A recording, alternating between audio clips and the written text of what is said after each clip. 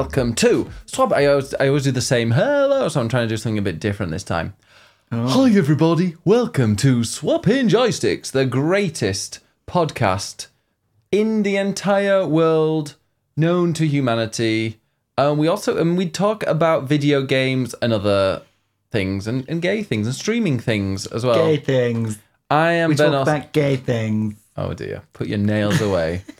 I am your host with the least, biggest Bennis, aka, my parents call me Ben Ostwick, and I'm joined as always by the one in the Pikachu 1Z, Ed Nightingale from Eurogamer.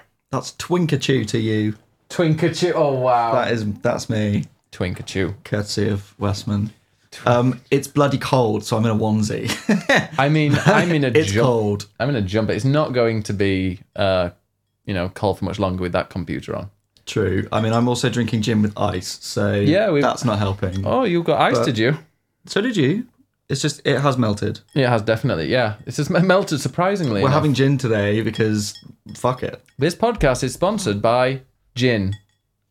I don't even like gin, but I'm drinking gin. Why don't you like gin? Because gin tastes like shit. But this is flavoured gin. This is flavoured with pomegranate, cranberries, and lingonberries. Oh. So it's fancy flavoured gin. And I'm having it with lemonade instead of tonic, because tonic is gross. What? I love tonic. No. Well, I don't like tonic, and I don't like gin. But gin and tonic, get in me. It is the best. That makes no sense. It's like Red Bull. I don't like Red Bull, and I don't like vodka. Red Bull and vodka, give me at any time. Gimme. Literally makes no sense. Isn't there anything that you don't like on its own, and then with something it's really nice? Sprite, Helios. No, if I don't like something, it ruins it. Like, I don't like baked beans, and I like an English breakfast, but I don't want an English breakfast with baked beans. Jinx says that she's the same with G&T as well, so there. Really? Yeah, exactly.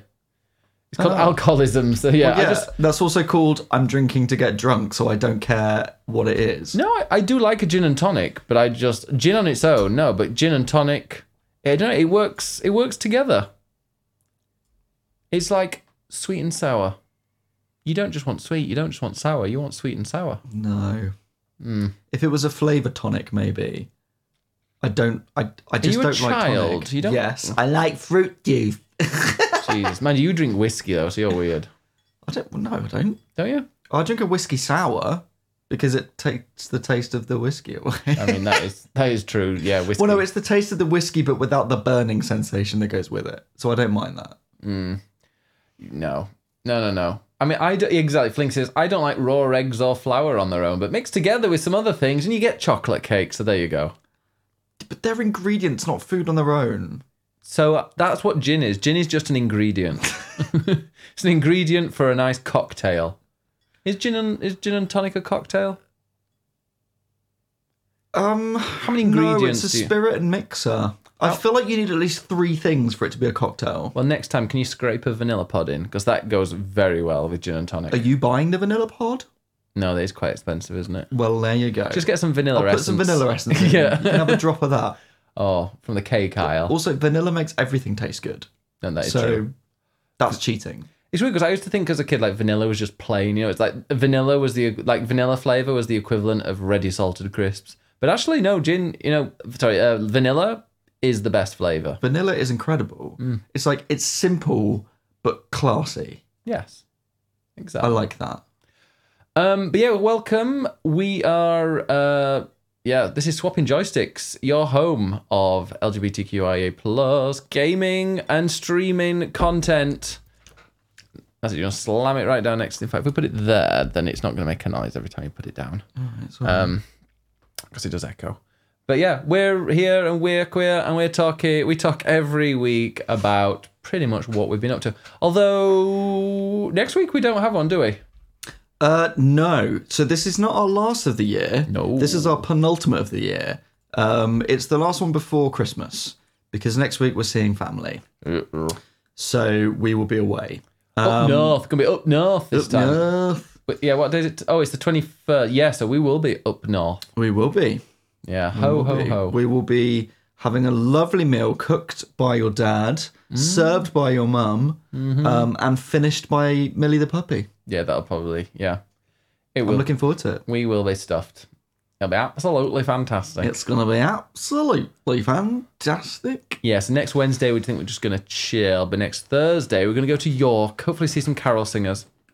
Oh, God, you want to see a brass band, don't you? I actually saw a brass band. Did you? Yeah, they were playing at London Bridge Station. No, they were playing in the centre of Croydon. That's where I heard it, and it wasn't terrible. Oh. I think it was Sally Army, though, so, you know. Take some Hobnob biscuits with you. Not Karen singers, carol singers, you uncultured swine. Yeah. Do your parents get carol singers at the door? Like, are there local Rarely. children that come round and screech and No. expect money? If it's anybody, it's going to be the Blue Rinse Brigade that come round with the carol singers. It's not. Oh, it's not no. usually kids. Yeah. Are we allowed to punch them and slam the door in their face? We'll just hide. Oh, Can I judge that's- them for their singing and be like, you're a bit flat. Oh, Sorry. Speaking of flat, You weren't good enough for my money. Where's the harmony? Don't go giving me just the melody of a carol. I expect 4-part harmony. yeah. I mean, speaking of terrible singing, we had the school pantomime today. Oh, God. Not a panto. But it was the school pantomime. So it was students that come to go there, and it was so obviously English was their second, maybe third language for some of them. Hang on. You're subjecting foreign students to perform in a panto. Yeah, well, they took. What kind of fucking school is this? They chose it. It's only for them from that joined the Panto Club or the Drama Club. I absolutely want Pentatonics to show up on my doorstep. Although I have met them before. Have you? Yeah. I went to a meet and greet at one of their concerts. Oh, and did you say I've got a picture with them somewhere. Oh, is it next to the one with Ed Sheeran? Is it the same place as the Ed Sheeran one? It was around a similar time, yeah. Oh, and Henry Cavill. And yeah, that was a good year. I bet. I bet. Well, we went, so they had the pantomime at school and we all piled in there. And imagine a pantomime. Sorry, I don't want to interrupt you, but can I just ask, what was the pantomime? What was the story? Cinderella. Interesting. And imagine a pantomime with, okay, they had costumes. Good, they were clothed. So when Cinderella became the princess, Yeah. she put on a tan jacket. Yeah. She put on a jacket She put on a jacket. because she was going out, Yeah. but was it out, or was it just out? Well, she took off a ripped kind of tabard. What did the dinner ladies wear? Is that a tabard? Well, she took kind of it was like what? Do you mean an apron? No, tabard. You know what a tabard is? A tabard. I don't think you mean a tabard. Tabard. A tabard. Oh, that's fashionable, that one. A tabard. That's not. That is a tabard. Look, If you say so, okay. it's a tabard. But yeah, so, and then put a jacket on, and that made her amazing. Obviously, everybody was swapping gender roles, which I loved. That was the best bit of it. Can I pause you for a second and just explain to the Americans in the chat what the fuck a pantomime is? It's like Well, in the fact, anyone theatre. who's not British, because it is a very, very old-fashioned, I think, is it Victorian? Liz knows what a tabard is. Kind of British theatre. It's usually a fairy tale story, so like Cinderella or Dick Whittington or Sleeping Beauty or some other shit that Disney's murdered. And it's a retelling of that for young children, Puss but in it's Boots. Puss in Boots. But it's for family, so there's a lot of adult jokes as well. Hence, Puss in Boots or Dick Whittington. And so there will be.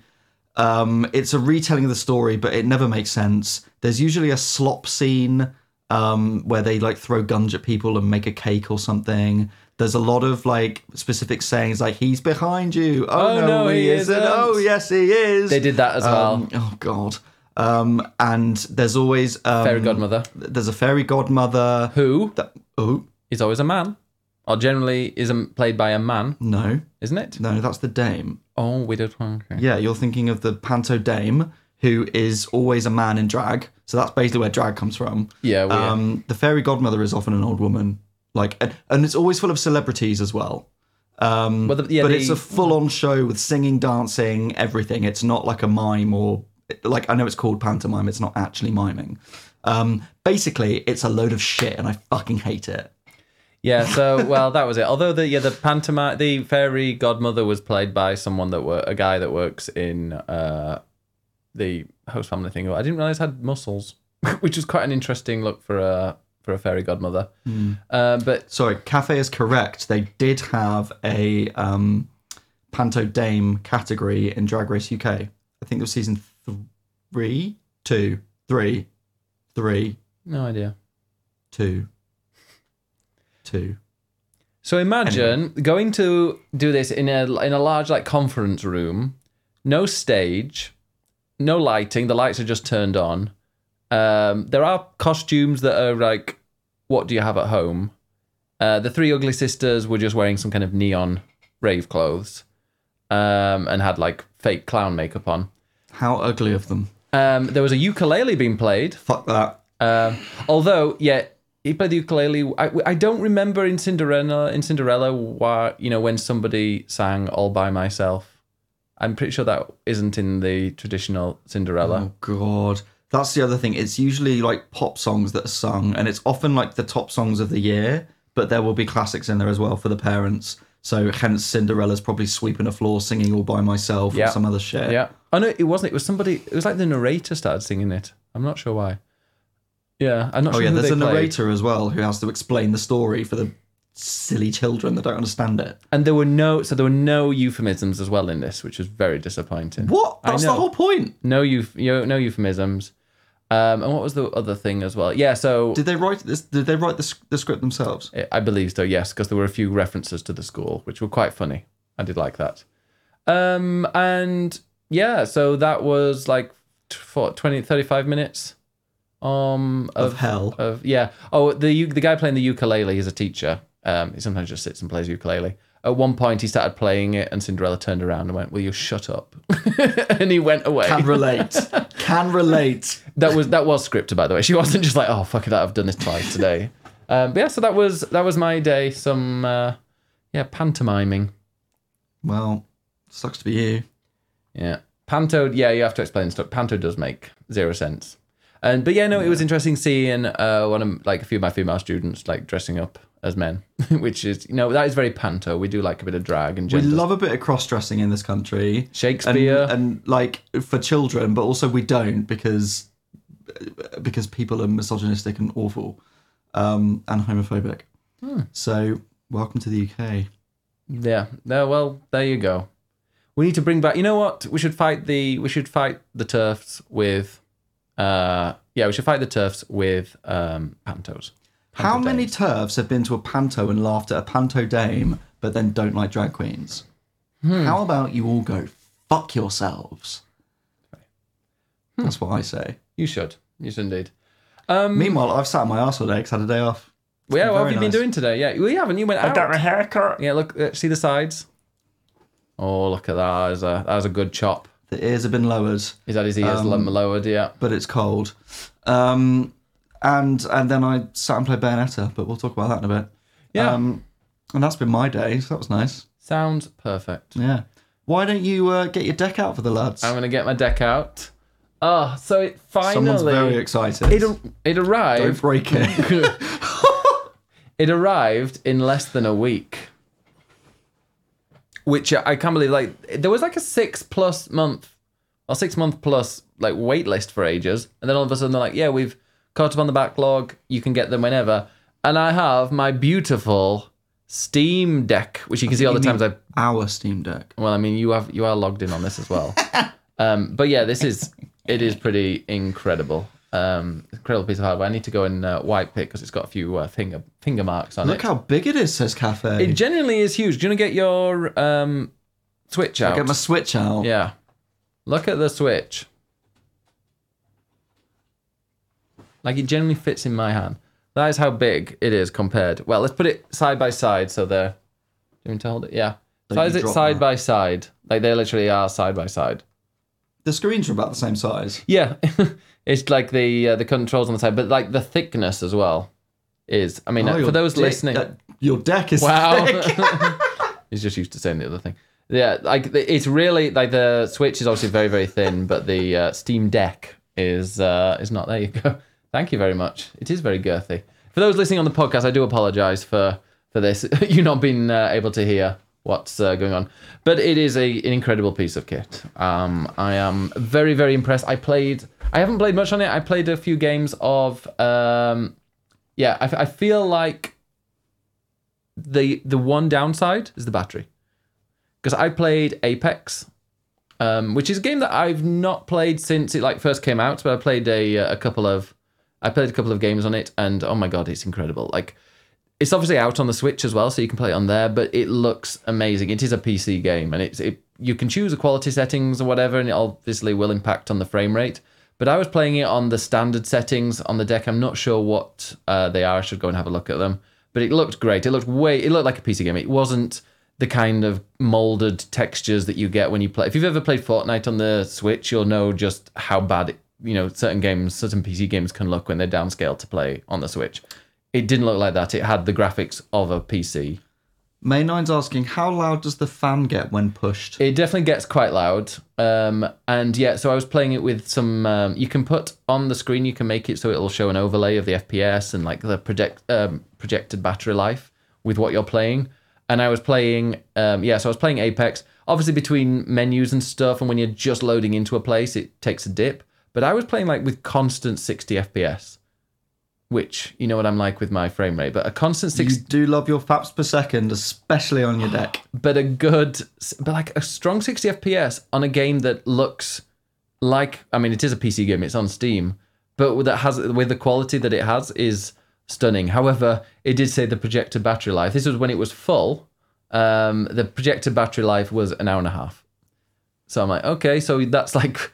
It's not portable in the sense that the Switch is. It's far too big to be portable. Yeah, it is really thick as well, really big. But the Switch is the portable console. This is for if you're kind of sitting on the sofa and you want to play, and you can keep it plugged in as well. It's great for that. The thing is, you say that. I don't think the Switch is portable. It's not like a Game Boy that fits in your pocket. You just have to have a case. You have to sit and play it like this. It's okay if you're on a long train journey or a flight or something like that, but it's not I'll just get my Game Boy out on the tube or something. It's not ideal. Ellie says, how long is the charging cable? Not very long. It is a USB, I always get confused, is it 3 or C? C, isn't it? Yeah, it is USB-C. I don't know. I've had issues before with the Switch where I used the USB-C switch charging thing and I plugged it into my mobile phone, and it was great, but it ruined the Switch charger. I don't know why. It just stopped working. And that happened to 2 of them. Sometimes. Yes, that was a bit of a waste of money. But then, so I'm a bit hesitant about using, for expensive things like that, using different cables. So maybe I'll have a look on Steam and see if they do sell a longer cable or whatever like that. But you want to have it near a charging cable if you're going to play it for extended periods of time. But also, I mean, that is playing Apex. Playing different games, it has a much higher battery life. Like a little simple indie game. Yeah. Might do you for a while. Exactly. But I've downloaded a few games. It is, Have you filled it yet? No, but I have... I will. You bet you will. I did download. I did download the update for The Witcher 3, so I'm going to be testing that out. I've heard apparently the PC version of the update is really not running very well. Well, we'll see what it's like. So good luck with that. Yeah. In my library at the moment, we have installed 7 games: Latex Lesbians, Apex Legends, Black Mesa, because my brothers told me that I should definitely play that, and Cyberpunk. Definitely want to play that, especially with the especially with the update with Idris Elba coming out. Oh yes, we're going to talk about the Game Awards later and just go through our favorite bits of the announcements. But if anything can make me play Cyberpunk again, it's Idris Elba. Yeah, great. I feel like they're making a good conscious effort to try and make that a decent playable game, and I'm really looking forward to testing out on here and seeing what it's like. You also got Final Fantasy 14 In a playing. second, I'm getting there. We're doing it in order. You're going through them all, aren't Dirt you? Rally. I played some Dirt Rally. Now, Dirt Rally, I got to say, did look like a low-res game. It didn't look as stunning as it does on PC, obviously, but it's a great game. But also, I just realised I've downloaded Dirt Rally, and not Dirt Rally 2.0. So maybe I should have downloaded the more recent one. We're going to skip that one, because I'll talk about it in a moment. Wintermoor Tactics Club. I read that is around about 7 to 10 hours. So that actually seems like a perfect game for me to play on deck. So I haven't played Wintermoor Tactics Club, but I've heard very good things about it in that it is a pretty queer tactics game set in a magical school, which I feel is probably of interest to people here. Yeah. So yes, go give that a go. Wasn't it like £2 or something? Yeah, it was like £3 or something. I think it's on offer right now. In fact, if I can see, you can just go straight to the game info page, go to the store page, and it immediately tells me that right now it's $11.99, but it was on offer. Oh, okay. I think it might have been a 24-hour sale or something. Yeah. But yeah, The Witcher 3 update, I'll try that out and see what it's like on deck. Also, Liz said something like, another game for me to play, Stardew Machine. Now, thing is, with it being a Stardew Machine, I just realised I've got made a few issues on here. With it being a Stardew Machine, what the thing in this that people do seem to love, you can add mods. Yes, because it's basically a PC. Yeah, it is pretty much. Yeah, it is a PC. You can even get the Windows version running. And I was like, I quite like to play Hades on here. And I realised I've got Hades on the Epic Store, but apparently you can go into the Windows mode, download the Epic launcher, download Hades, and then add it through Steam like you would a normal, and then just launch it through Steam, through the Steam Deck iOS, because it's installed on your device. You know, like how you can install... Witchcraft. It is Witchcraft. But yeah, the other one is Final Fantasy 14, which I'm going to be streaming every Sunday from the 8th of January, going through the main story. But that was... Like, I was showing you, and I couldn't believe how good it looked. I mean, I will say, when you pull the camera out all the way, like, your character is tiny on the screen, and with... Like, you need to rearrange the UI. The ability bit and of the UI, because it like takes up half the screen, and with the map and the menus, like there's a lot on a small screen. Yeah. But to see that game running on a handheld is pretty epic. Yeah, it is, and you can go and do your missions, and like once you've got all your keybinds set up, it's actually even easier to use than a PlayStation. Because if you're playing this on console, you've got obviously the joypad, what's it called? Controller, whatever. You can use all those with the layouts, but you don't get the touch screen of typing. Whereas in this, you can just quickly type something if you need to message somebody in the group. So yeah, it's actually even better. It runs like it's even easier to use on here than it is on like PS4 or PS5. So I'm looking forward to it. But I'll need to go and get the same keybinds as I have on PC, but I think when it's between the same platform, because it's technically PC, you can just upload your keybinds on your computer and then download them again on Steam Deck. But I can't believe how well it runs on there. And Helios says Epic Games works on Steam Deck. Yes, so things like Hades and stuff does. Anything with an anti-cheat doesn't. There's a lot of games that don't work, and it's pretty much any multiplayer game. Apex works, which is incredible, but anything like Call of Duty, Fortnite, Destiny, unfortunately, none of those work because it triggers their anti-cheat thing. Sad times. Yeah. Does it have a keyboard? It has a virtual keyboard, but you can couple up a keyboard via Bluetooth on there. And you can use it as a desktop if you really want to. But you can install Windows and Linux. I don't know what, there's a button. If you hold the Steam button, there's a button here that I can go and click on that means, I don't know what it is. But yeah, if I hold one of these buttons... There are shortcuts. There are shortcuts that would, make it open up desktop mode. But I haven't worked out what it is yet. There you go. Are you happy with your purchase? Was it worthwhile? Very, very happy. Now, the only problem is at the moment I'm like, what games can I look at? What games can I download? Is there anything on sale? I'm like, I should play games. Yeah. That's the thing. You get a new console and then you spend half the time looking through the store thinking, what can I play, as opposed to just playing something. Yeah. I think Wintermore Tactics Club will be it, but then also I don't know. I really want to get into Apex a bit more because I love a good battle royale, and especially when I can just play on the go for a bit. So and it's got a great battle pass. It's got amazing skins.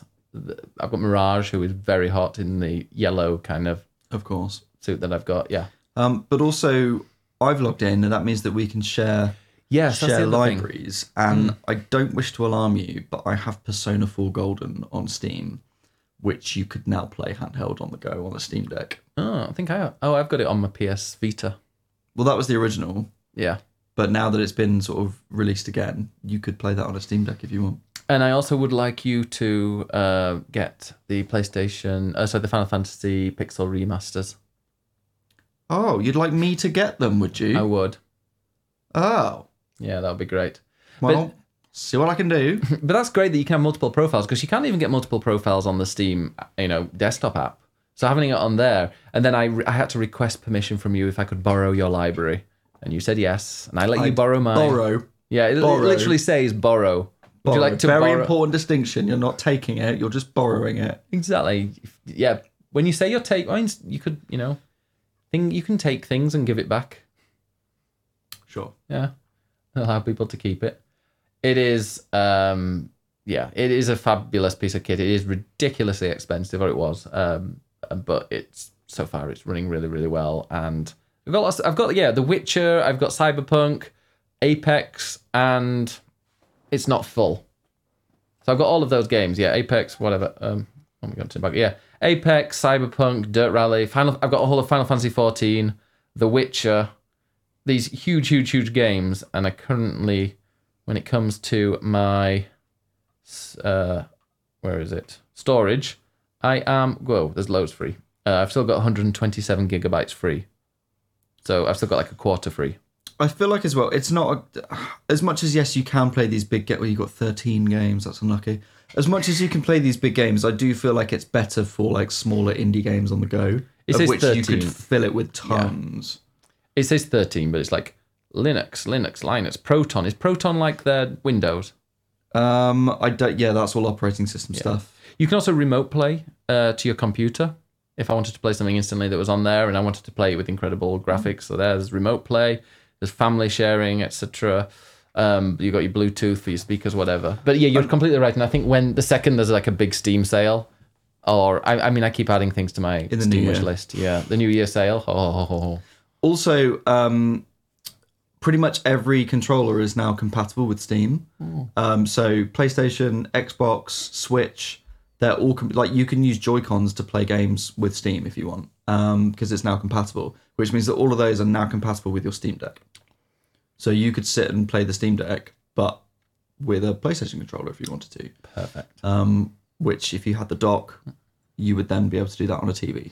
But yeah, not every game is compatible with it. There are quite a few games, quite a few big games that aren't. But luckily, when you're browsing on the Steam Deck, you can go and click on the ones that are like completely verified and fixed for the Steam Deck. You've also got ones that are like playable, but they'll have issues. And it's great because you click on the thing that says playable, and it will tell you what issues you have. Like, you might require a keyboard to type in certain things. Like, for example, Final Fantasy 14, it says it requires a keyboard.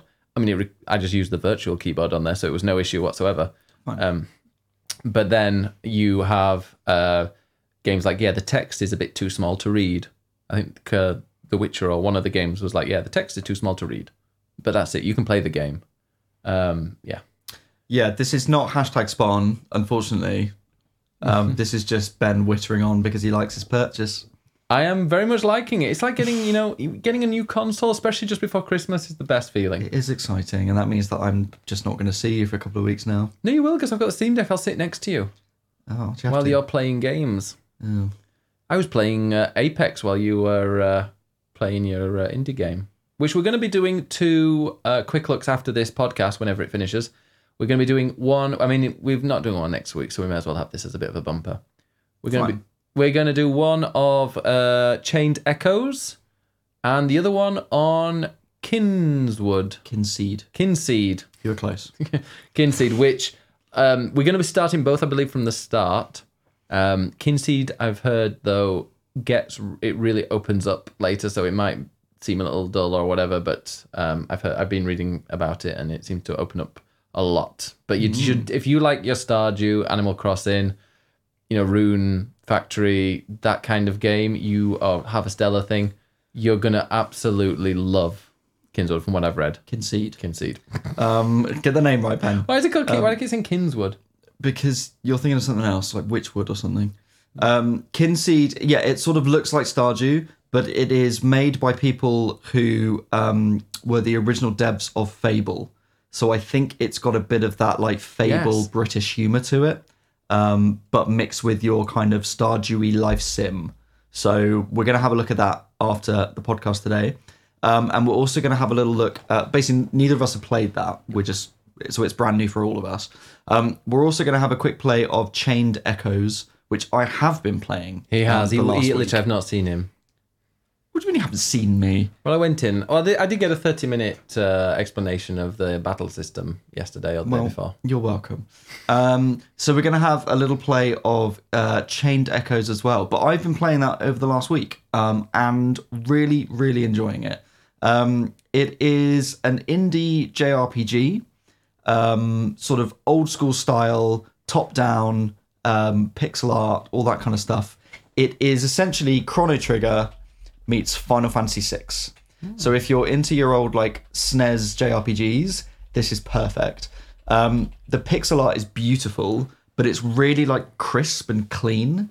It's like a lot of your old pixel art games still sort of look a bit blurry because they were made for older consoles, and this has that look but just really sharpened and really modern, which is really lovely.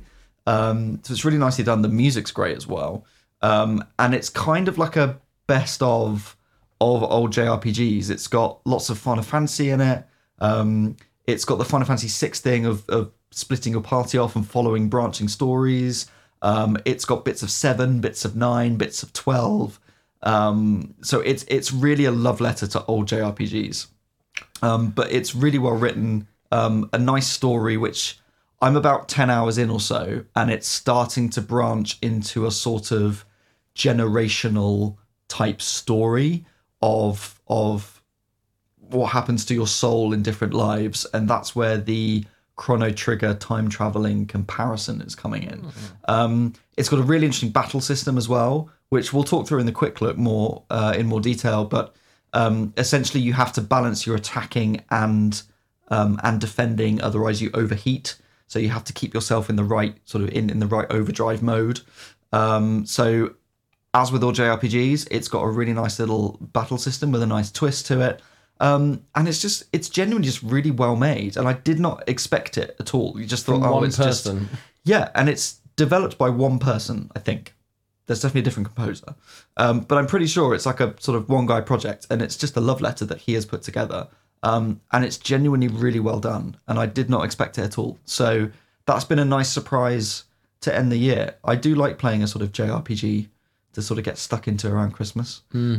Last year was Tales of Arise, which I then finished about 6 weeks ago. Valhalla was the year before, wasn't it? That brilliant JRPG. Yeah, of course. So yeah, it's got that nostalgia factor, but it's also new and modern, and I'm really enjoying it. So we're gonna have a look at that a bit. Yeah, just seeing bits of it that you were showing me, like it doesn't look like a really old game. It definitely has like the new vibes to it. Obviously the frame rate's incredibly well. Everything's kind of quite sharp despite being pixely, if that makes sense. Like the pixels are sharpened on the edges. It doesn't just fade. It looks really good. And That's what I said. Yeah, I know. I wasn't really listening. But Of course you do you know how long it is? I think it's around 30 hours. So I'm guessing I'm almost halfway through where I am now. So yeah, and it sort of plays with your expectations a bit as well. So as we'll see when we play it, you think it's starting as one thing, but then it throws you into something else. And it likes to sort of play with JRPG conventions a little bit, which is nice. So yeah, it's great. I'm really enjoying it. Brilliant. And then I've also been playing some more Bayonetta 3, which I've been playing this afternoon. I'm determined to finish that before Christmas. This is my one thing that I'm going to get done this week, is finish Bayonetta 3. And I kind of love and hate it in equal measure. Wow. I have really mixed feelings about it. in some ways, it's brilliant, and it's really fun playing as Bayonetta. I really like the storyline. It's this sort of multiverse, multi-witch thing, and there are sort of multiple versions of Bayonetta based on different sort of witch cultures. So it's taking you around the world to like different places and different witches, which is really cool, and I really like that. And Bayonetta is really great to play as, great music as you'd expect, but then I feel like the world is a bit bland. It doesn't have the same kind of unique art style as the previous games, so it just feels a little bit boring to look at. The platforming is terrible. There are these really frustrating platforming challenges. There are some really cool weapons. Like one of them is a yo-yo, which is just super cool to like hit people from afar. But then the demon version of that is a spider, which I am not interested in. So that pisses me off. Even though the spider is basically a reference to Devil May Cry. And then you have to play as Jean for these like side-scrolling stealth missions, which are awful. And then you have to play as Viola, who's this other character who is also awful. And it's just, they throw all these different ideas in, and I'm like, this is too much. Like, just give me a good Bayonetta game. Don't mess it up with all this other crap going on. So yeah, there are bits of it I really love and bits of it that are kind of frustrating. Like I've just been doing this level set in Egypt, and it's these big set pieces and bosses, and you're like, this is really cool. And then it will throw something really shit at you afterwards, and you're like, oh, for God's sakes. Also, the camera's awful. It's either too close or too far away. It's just, there are just things about it that don't sit well with me when I'm playing it, and that annoys me. But I really, really want to love it, because I love the last two games, and I really want to enjoy this one. So I will finish it this week. We'll see if it ends up in our Game of the Year list, but we'll see. I'm looking forward to playing a bit. I'm kind of gonna get it on the Switch, although hopefully I can get a code and play it on the Steam Deck. I mean Bayonetta 3, which is Switch exclusive. Oh, I thought you were talking about... What am I talking... Why am I Oh thinking my God, I don't know what you're thinking about. I was You're just drifting not off. listening to anything I'm saying today, are you? I'm thinking about what we're doing in the future. I'm thinking about how I'm planning in my head. Can you put your deck away and stop thinking about it? Sorry, I was touching my You've got deck on your mind. I always have deck, yeah. All the time. I've got big deck energy. You wish. It's what else? huge, look at it. All right. Look What at have you it. been playing? Well, I've been playing All Hands on My Deck. Yeah. My hands are staying here. I have been playing Apex, but also I've been playing, speaking of games with terrible platforming and a really empty and soulless environment, Pokemon Scarlet. Platforming in a Pokemon game? Well, you have to jump around a bit. You have to do a bit of sky rimming, you know, and you have to kind of try and climb up a mountain. I don't think that counts as platforming. I'm falling off. Okay, well, fine. There's no platforming. But it was, well, you know, platforming, dodging people that are enemies that you don't want to fight. Yeah, it's still, I'm actually enjoying it more now. Good. Because I'm just mainlining it. I'm like, I don't really want to just sit around and try and catch them all, because it's frustrating catching them all. And also when you want to try and catch a bunch, like you probably could catch 3 or 4, and then it's like, oh, I've got to go to a poker station and get my health, and it's sometimes quite far away, and then by the time you're back, all the ones that you still want to catch have gone. It can be a bit frustrating. The one thing I do like about it is it's quite easy to level up quickly. If you've got the right match type, if you're matching against the right Pokemon, you can catch one that is a few levels higher. I did fall a bit behind because I had gone and like leveled up some of my Pokemon, and I hadn't done my gyms, and like however many gyms you do determines on how high level a Pokemon can be that will be controlled by you and it doesn't rebel. So what I did is I just went and did like 3 or 4, 5 gyms. I think I'm on like the 5th or 6th. I'm about to do the 6th gym, I think, now. You are speeding through that. Exactly, yeah. So I've done about 5 gyms. So they're like up to level 45 or something. They will obey me. And I've got like level 43, 44 Pokemon now. Because, yeah, if you've got the right match type, you can get them and you can catch them that are about 4 or 5 levels higher. So you just go and get a load of those, and then you've got a team at that level, and then you can go find an area that's a few levels higher. So it's quite easy to get a team higher, but you will end up having to kind of change your roster out a fair bit. It's definitely the hard version of the game if you're wanting to go and kind of keep the same ones. If you've got the team right at the start that you really like and you just want to level them up, it's going to be quite tricky. Or it's just going to be a bit slower. That's what I've enjoyed about it when I've played it is the strategizing of, okay, well, which gym do I want to do next, or which other quest line, and what element type do I need? Oh, I don't have any of those. Okay, well, let's go catch a new one and level it up and evolve it so it's ready. Yeah. And I'm sort of changing my team around quite a bit, although I have my favourites. Yeah, although I've just gained a new favourite. Like every now and again, then one will pop up and I'm like, oh my God, that looks amazing. Like there's some kind of lizard that's got, like, it looks like it's got really like electric blonde hair on its back, but there's also one with purple hair. But that was the poison version. Oh, and I the know what you electric mean. version. Yeah, I can't remember what it's called, but I know what you mean. Yeah, but there are some really cool ones. Have you evolved your Fido yet? It's a hot dog, isn't it? Or it's a It's a cinnamon bun dog. Well, it's like a bun dog. It's a Dax bun. Dax bun. Yeah, it looks like a hot dog. It looks like a cinnamon bun. Oh, okay. It's my favourite. Yeah, I thought it would be. There are so many dog Pokemon. It's a bread dog. Of course I like it. Yeah, that's true. There are lots of dogs in that game, which I don't dislike. I am debating whether I should just have an all dog team. You should have an all-dog team. I would very much like that. Yeah, like Cruella de Vil.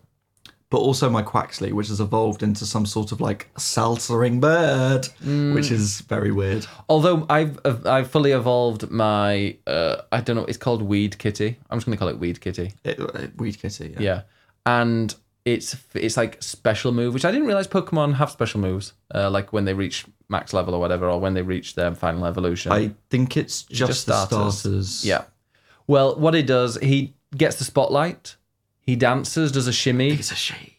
Is it she? Well, I don't know. It depends. Well, actually, they can be either, can't they? But I don't know what. I feel like she's a she. Okay, well, the way she acts, she is a she. I shouldn't gender Pokemon. That's really bad of me. That's fine. Well, they are gendered. But anyway, or the sexed.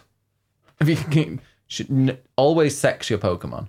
But she gets the spotlight, walks a few steps, and then just clicks a finger and does all the damage. She is Shiva. She's Shiva. Yeah. I love that for you.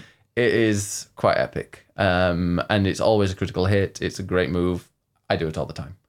But yeah, it's great. And I'm about to fight the 6th gym. And yeah, so there are 3 things you do. You do gyms. There are 8 gyms. Each one that you level up, also each one that you beat allows you to control a higher level of Pokemon. Because I've had Pokemon before that were just like 1 or 2 levels higher than what my limit was, and like they did about 50% of the moves. The rest of the time they just faffed around. Then you've got the beasts that you have to go and beat, like these giant bosses. Legendary beasts. Yeah. Titan. Titans? Isn't that Zelda? Yeah, I can't remember the name. Yeah, those things. Well, those are they were interesting to. Oh, by the way, France against Argentina at the World Cup final. Great. Titans. It is Titans. I was right. Well done. So yeah, you go and every Titan you beat. So at the very beginning of the game, you get the legendary Pokemon from the front cover. However, you ride it. It turns into speaking of sexing Pokemons, it turns into a motorbike or whatever, and you can then use it to get around. It's great. I like the fact that they introduced that right at the beginning, and you get that legendary Pokemon for the entire game, because then you build a bit of an affinity to it, and I'm guessing that later in the end you can battle with it or whatever. But every time you beat one of these Titans, it develops your ability. So it'll have a boost, or it can jump. I'm not going to say any more. Or it can jump further. And then it does other things as well, which I won't spoil. And then the third thing that you can do, so there's the gyms, there's those that improve your travel. The third thing you can do, which just gives you like TMs and stuff and like these moves that you can create and add to Pokemon, so I don't really bother with them too much, is the Star Camps, which are these... Star Street. Sorry, I've just realised the Titans, you get Herba Mystica, which are HMs, and they're the moves that you used to get in the old games, like cuts to get through the grass and all that stuff. That now makes sense. And the Titans... No. Star ones is not TMs, though, is it? No, TMs you get. You can make, Yeah. but HMs Herba Mystica. That suddenly makes so much sense. Wow. Coincidence, I'm sure. But then you've got the you've got the Star Camps, Star Streets. Star Streets, They're called Star Street, I think. SS. Oh, maybe not that acronym. But yeah, so you've got the Star Street ones where you go and you have to go and like, it's quite interesting because you go and you have to beat Pokemon by sending your Pokemon out, which I always forget that I can do that. So that kind of teaches you to do that. Yeah. Get rid of them. Yeah, so you defeat 30 of them and then you're able to face the boss. And the boss, my God, tough.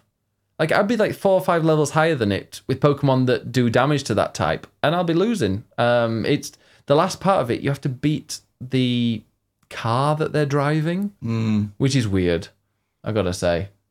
And yeah, but those only give you the ability to make more TMs, which I believe they give you Pokemon Pass, but I believe that is mainly for kind of PvP because you want to have a Pokemon that has like a surprise move that the other person's not expecting. I have not built a single TM, Same. and I feel like they've tried to make that more of a thing this time. But I'm like, I want to just catch them and fill out the Pokedex. That's all I want. See, I don't really care. I just want to go and finish it and beat the Elite Four or whatever. But yeah, no, you're going around. Yeah, you can do it in whatever order you want. I went up the left side once and realized I was a little bit higher level because then I went to the right side and realized I was way over leveled. So I think you're meant to kind of go and go more north. It's weird because you start off in the middle, but you're meant to go more northern each time. To get you're to meant to sort of swing each side, aren't you? Because there's a big crater in the middle, so you have to go around it. But I'm currently on an island which is in the very southwest, which is a level 6 or an area 6 or whatever it's called. So the Pokemon there are like level 43, 44, or around about level 40, and there's a cave with some really cool ones.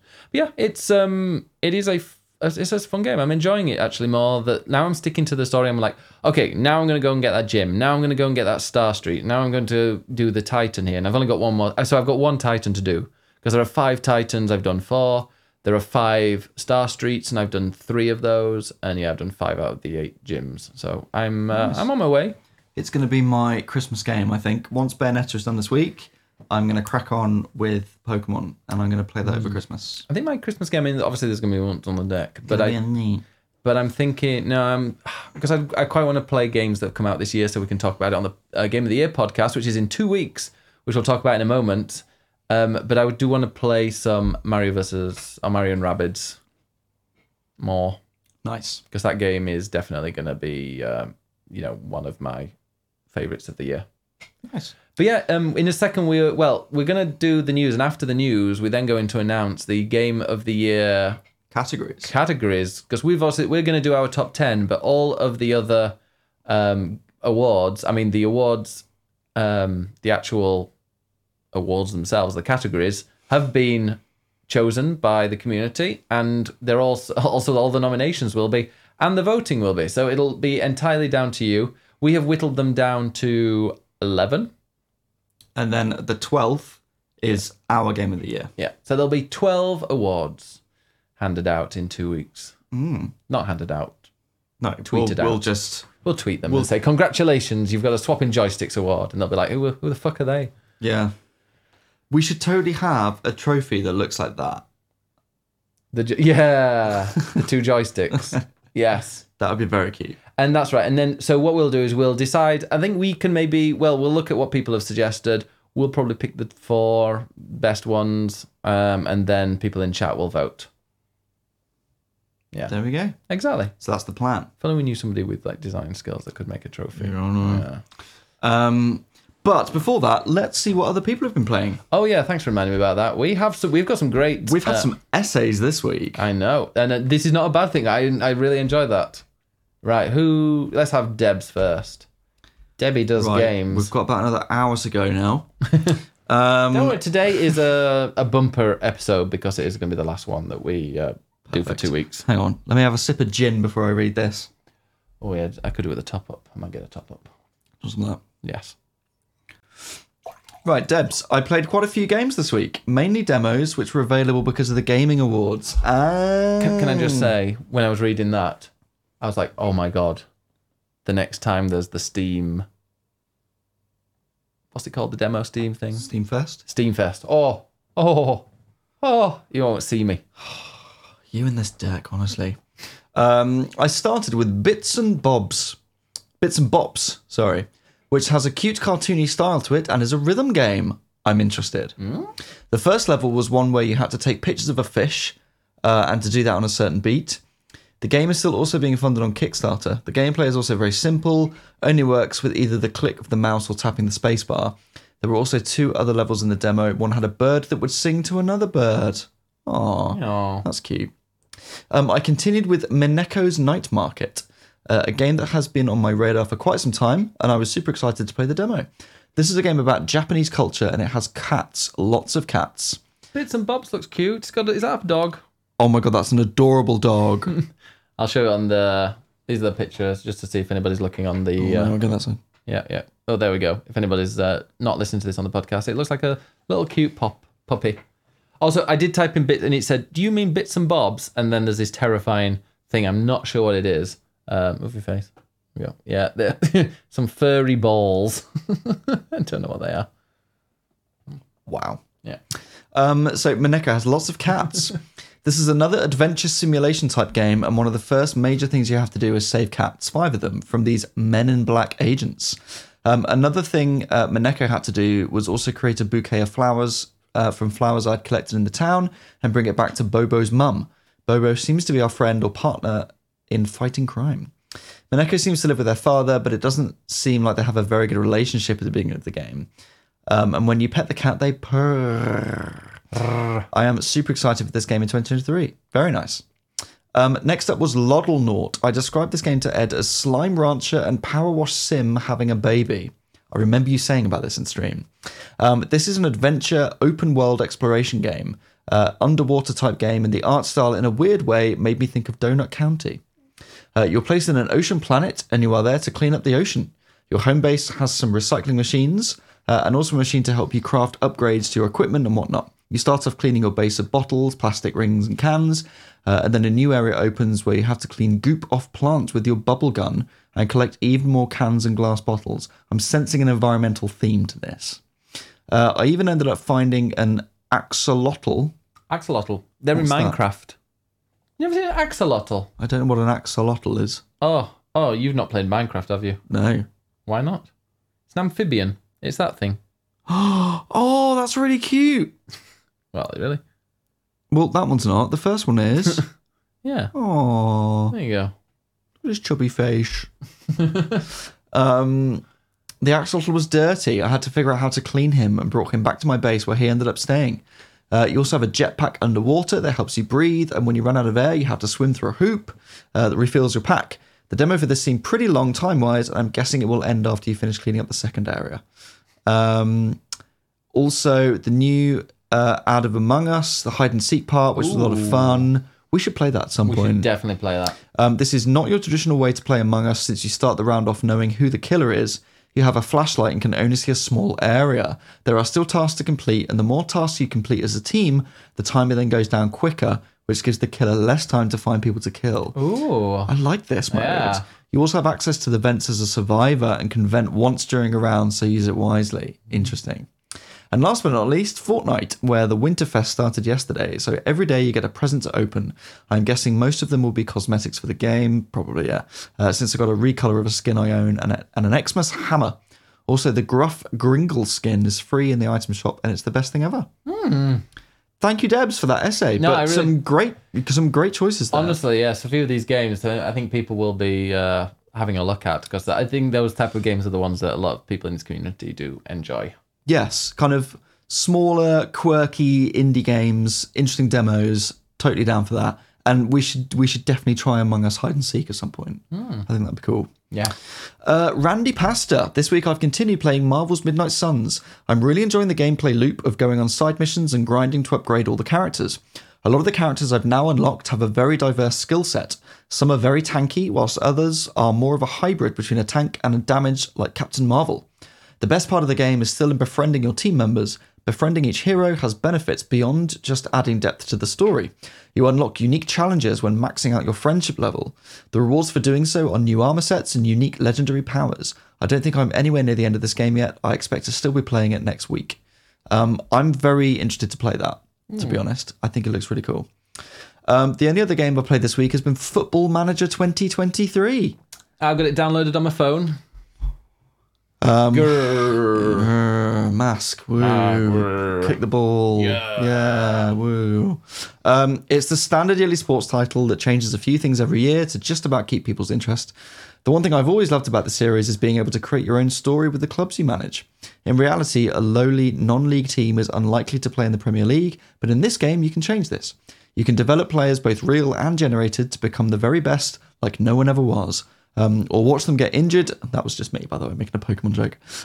Or watch them get injured and not achieve anything. Like watching any sport, it's the roller coaster of ups and downs that brings me back most years to the game. My one main criticism is that the graphics have remained pretty much unchanged in a long time. Some of the faces for new players the game generates can be nightmare fuel. They are truly honest. This really needs to be changed in future versions. The future of the series does look bright, particularly with the development work going on, bringing women's football into the game. Now, that is the one reason that I know about it from last year, because last year they added women's football in there. Interesting. And that is excellent. And FIFA also has added women's teams into their FIFA games. Fuck FIFA. We need to, also that. We need to see more women in football games. This needs to continue. Well, FIFA's buggering off now, isn't it? FIFA's going to do their own thing. Yeah, and then EA are doing EA Sports Football or whatever the fuck it's called. Which will probably be better.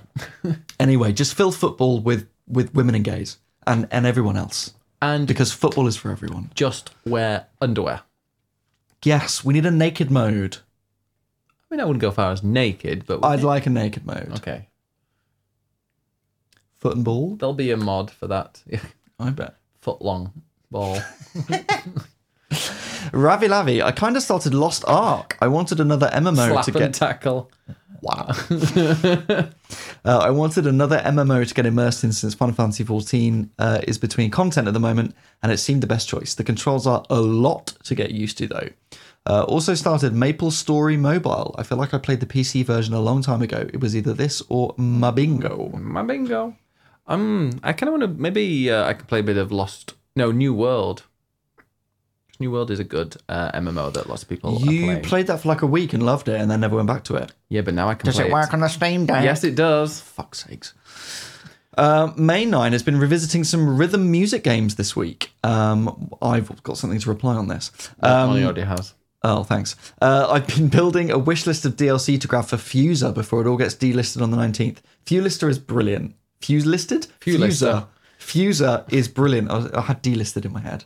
Fuser's brilliant. It's really fun. And yeah, grab everything you can before it goes off. I've also been dipping back into Avicii Invector. I played that at EGX years ago and it's actually really fun. I love the visuals and feeling of playing this game. You pilot a spacecraft through each of the levels, flipping gravity and free flying through sections. It also helps that so many of Avicii's tracks are great. It's RIP, by the way.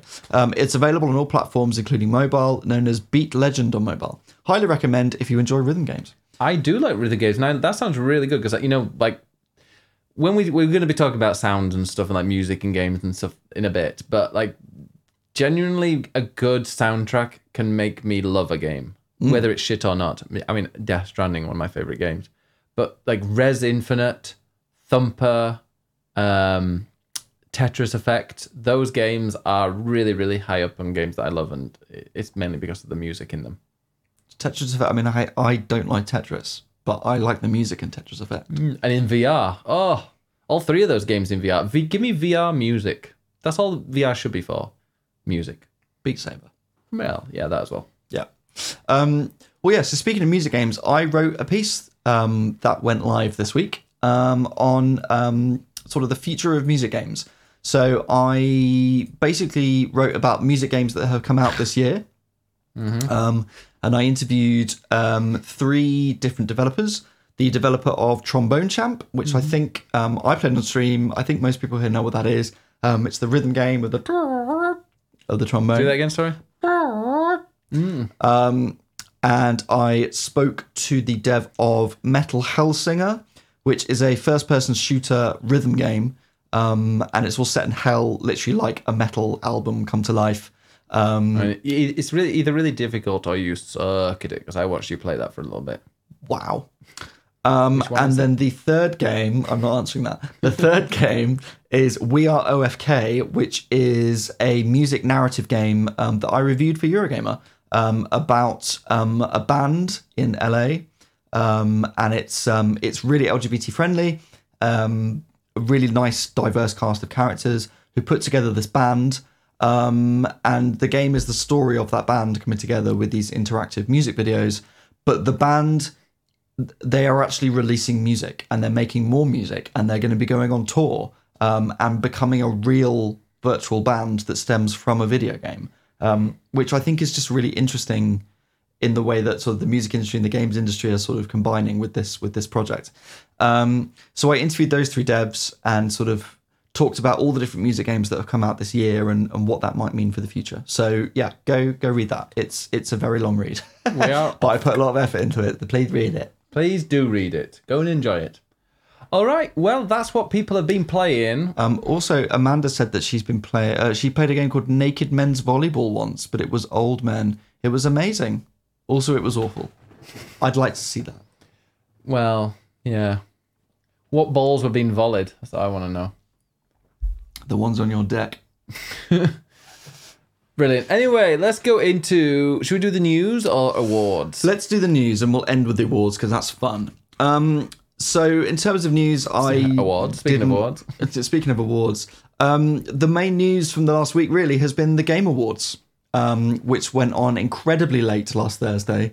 I stayed up working it. You streamed it. Yeah, we in the same room, and I only distracted you 90% of the time. Yes, exactly. So we thought we'd just sort of swing through some of the biggest announcements. There was a lot because it was very long, so we won't talk about everything. But let's just scroll through. There's a Eurogamer article on everything that happened. There always is. There always is. They do very well for us in terms of views. So they're very popular, and that's why we keep doing them. I'm just loaded it up myself. There you go. So it's kicked off with... I'm going to do this because this is one of my favourite games in the genre. The game was kicked off with a cinematic for Dead Cells DLC with a return to Castlevania. I don't give a damn about Castlevania, but I do. Dead Cells is amazing. Dead Cells is fantastic. It's a roguelite game. Very, if you like Hades, if you like your Rogue Legacy, that kind of thing. If you haven't played Dead Cells, you need to. It's brilliant. Yeah, Dead Cells is great. And throwing Castlevania, what's not to love? Sure. So, I mean, maybe it'll turn me into a person who likes Castlevania. You should. You need to play Symphony of the Night. Do we know if it's free?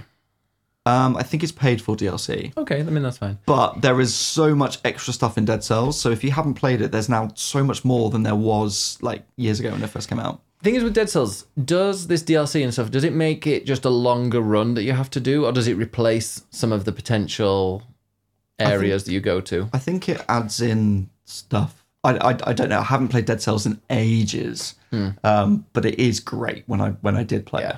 I always tell this story, but like the furthest I've ever been on Dead Cells in a run was way further than like my previous best, and that was when I was on an aeroplane about to take off to go to Norway, because I hated flying so much that I was just completely really stressed, and then my alerts were heightened. So no, my alerts, and it was ridiculously early in the morning as well. My alert was. I was so like heightened, sense of alert, and I did really well in it. Got like about one or two areas before the end boss. Nice. Let's keep scrolling until we see something that we're interested in. Oh, Returnal's coming to PC. Good. Did you hear about the recommended settings? Oh, they're incredibly high. 32 gigabytes of RAM. I mean, I've got 32 gigabytes of RAM, but. Yeah. Recommended? Recommended, yeah, honestly. Yeah. I mean, it's a beautiful game, though, on PS5. So. Interesting. Yeah. I know. I think I've got 16 on with my 1070, and I remember people saying, like, oh, in years and years and years, you'll need more. Yeah. But now I've got 32. I'm like, really? There's a game coming out that's recommended 32? Not even, like, for the top settings? Huh. There you go. Actually, maybe I have more. I don't know. Hellboy's got a game out. Yeah. Horizon's getting... I'm going to have to go and... Horizon, this isn't this one, but Horizon's getting some DLC that looks quite cool. Well, we'll get to that because it's further down on the Oh, is list. it? Well, yeah. should we talk about it now? No, Okay. we'll get to it in order. Wow. Raw Fury, Silent Hill. Yeah, that looks all right. The Among Us hide and seek mode was shown, but we've discussed that already. Yeah. Replaced looks quite good. It's like a side-scrolling sort of cyberpunky action game thing, which looks quite cool. Yeah. They showed some Street Fighter 6. Which people were quite surprised with how late that's coming out, like 2nd of June, especially when they've had their like tests and stuff like that have been out, and we've seen it at EGX. Yeah. It's been in, people have been playing it, but yeah, it's not out until the 2nd of June, which is very close to another game coming soon. But do people? People don't seem to be liking the cover. I like it because it's Luke, Yes. who is very hot, so I don't mind Luke on the cover. But it's not kind of a legendary Street Fighter cover. But It people should are be like, Kimberly because she's amazing. but people are like, oh my god, look at these old these old covers, and I'm like, they look really old. They look vintage. People just want Ryu again and Chun-Li. Are they in the new one? Yeah, of course they are. All right. Oh, Hades 2. I did not see this coming at all. No, even when they were showing the trailer, I'm like, well, it won't be Hades 2 because why would there be a sequel? They don't do Well, sequels. yeah, Supergiant have never done a sequel before, but I think Hades has been like by far their most successful game, so it kind of makes sense. It does look very familiar. So at first I was thinking, oh, is this just DLC? But it is Hades 2. And it looks great. You're playing I can't remember her name, but you're playing as a woman this time, and she's got like witch powers, and you have to kill Chaos? No. But if you're, I can't remember now. I've completely forgotten. will it use the same characters as the first one? Because I saw different characters, but it's like, did they use Kronos, that's the one, not Chaos. Kronos. Did they use up all of the the most well known characters in Hades 1, and now they're going to scrape the barrel a bit? I feel like they might repeat some of them, Okay. and then bring in some others. But I mean, it's more Hades. Like, it's going to be great. I am very excited to play more of They it. should do God of War and go to like a different mythology. Well, Hades, but it's like, well, they could do Roman gods, which is basically the same as Greek. Egyptian gods. That'd be cool. Yeah. Or like Norse mythology. Chinese mythology. They'd call it Helheim instead of Hades. Well done. Kind of. Judas Speaking of hell, is a new game from Ken Levine, who was the chief developer of BioShock. And he's got this new game called Judas, which is BioShock in space and looks exactly the same. You need to play BioShock. I do. It actually It plays really well on the Steam Deck. popped up that it's verified. God. Bayonetta Origins, Cereza and the Lost Demon. Ceretha. Cereza. No. Cereza. It's Cereza. That's how it's pronounced in the game. She's not Spanish. Ugh. This is a spin-off prequel of Bayonetta that tells the story of Cereza. Why is she a me? She looks like a me in the. Because it's the art style. Okay. It has this sort of fantasy fairy tale book feel. It looks like there's a lot of Alice in Wonderland references. What's interesting is that there is a secret chapter in Bayonetta 3 that has been in the game since launch. And when you collect certain items and certain keys, you can access this secret trailer or secret chapter. And people didn't know what that was. And it turns out it's for this game. And it was teased in the game all along.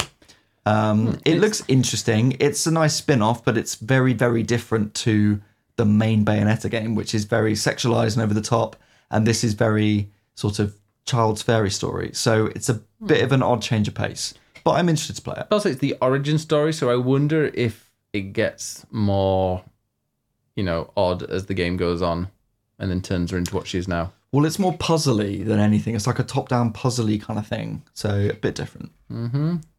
Destiny 2 Lightfall got a trailer. Yeah, I mean, I'll probably play that and then put it down for a bit. I do like Destiny. I enjoy playing through the expansions, but I just cannot be bothered to keep doing this season after season after season. Because, I mean, I like playing it on the mouse and keyboard, and I'm not going to just go out of my way to come into the office and sit and play Destiny when I could be doing something. Well, you should. Well, get it out on Steam Deck and I will.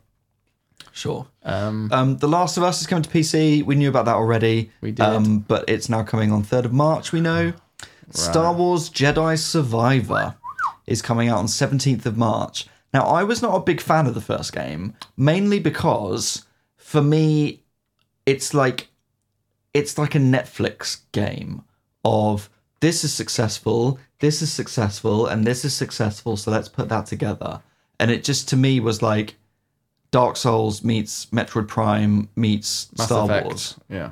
And they're all individually very good things, but I don't necessarily need them crammed together in one new game. So for me, I felt like I could see the joins of their decision making rather than it just being a good game. But this does look good. And it's also canon to the Star Wars series. Yeah, which is also... I much appreciate that. As soon as they stopped making Star Wars: The Old Republic canon, I was like, okay, well, I can't play that anymore. It's not real. It didn't really happen. It's not real. No, but I love Jedi Fallen Order. I thought it was fantastic, and I loved the way that they did the game. The only thing is, I had because I played it right at release on PS4, and it had quite a few issues. That was the only thing that let it down for me. Like, I remember I was traveling through space, and I left it on the screen, and I went for a pee, and came back, and I'd fallen through my ship. And I'd gone through, and I had all these I was underneath the ship as it was. Ideal. Yeah, it was very painful. Also, he's got a beard now, and that makes him hot. Yes. The next one I'm very excited about, which is Earthblade, which is from the creators of Celeste. Now they teased this like a year ago with a very short little teaser thing that was giving the vibes of the game. They've now shown off some more gameplay. It is kind of Celeste style platforming, but with combat. Simple combat, in this kind of fantasy throwback nostalgic kind of thing. It's going to be coming out in 2024, so there's still a ways to go. But this is absolutely my kind of game. I really, really am excited for this. Yeah, I mean, I absolutely loved Celeste. So maybe this will get me into like the combat platformers, because I loved Celeste. But the thing I loved about Celeste was the fact that it's pure. It was pure, but it was a puzzle game. It wasn't necessarily just a platform game. It was like, I need to do this, then I need to do this, I need to hop to this and jump there and go there in the time. It was not... I think it was a puzzle game before it was a platformer, because you had to kind of work out where to go. Whereas if you've got combat, unless it's quite simple combat, and it's like, kill that, move there, kill that, move there, and then I can't see myself enjoying it as much as Celeste, but we will see. Because I really didn't enjoy Hollow Knight, and I just couldn't get into that whatsoever. Mainly because of the combat. Incorrect opinions here. Well, Forspoken, we won't go into too much detail, but there is a demo out that you can play. I did a preview of it for Eurogamer that went up this week. It went up this week. It went up 2 days ago. So you can read that on Eurogamer, which was my thoughts on Forspoken. I've also since played the demo that's available now on PS5. That demo is different to what I played in the preview. So if you want kind of to know a bit more about other bits of the game, then please go give that a read. The demo, I've heard not great things, or people aren't happy about it because it sort of just plops you in the world and gives you this big open space. Whereas what I had played for the preview was much more story focused. So I went into the demo thinking, actually, I quite like this because this is what I wanted, because I found that the story stuff too restrictive. But getting thrown straight into an open world doesn't really explain anything to you. Whereas I felt like actually I sort of know what I'm doing at this point. But go give the demo a go if you're interested in it. I'm really interested to hear people's thoughts on this, especially about the representation, which I personally have some concerns about in terms of stereotyping. But I would love to hear what other people think of this. So let us know. Come to us on Twitter. Yeah, so when it comes to stereotyping, what were they? What drew concerns? So the lead character of Forspoken is Frey, who is a black woman. She's from New York, and she's a street rat. She does crime. She's from the streets, and she wears her kicks instead of her trainers, and she swears all the time because she's really fucking cool, motherfucker, bitch. And it's written by a load of white writers. It's created and programmed by a Japanese development team, and then there's like seemingly one black person who has been involved, who is the actor of Frey, who has obviously put her spin on it and had some input, but she's also not going to completely rewrite the script. So to me, it just has this slightly awkward feeling of a load of old white people trying to be cool and not understanding like black culture and what makes an authentic black character. And you know, one of the first, I mean, slight spoiler, but one of the first things that happens when she arrives in Athia, which is this magical land, she arrives in the city, which is the first time she meets anyone, and she immediately gets put in handcuffs and thrown in jail by a load of white people who call her a monster.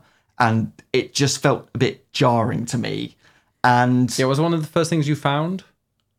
in her in the journal, which is all the documents, you find her criminal record.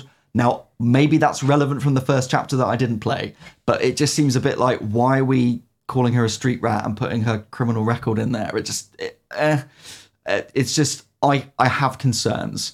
I will also fully admit that this is the sort of thing that like I'm looking for, because a few months ago there was a previous preview, and one of the guys, I think it was the art director or something, I can't remember his title, but there was a guy who described her as having a hip-hoppy walk, and people massively took that the wrong way.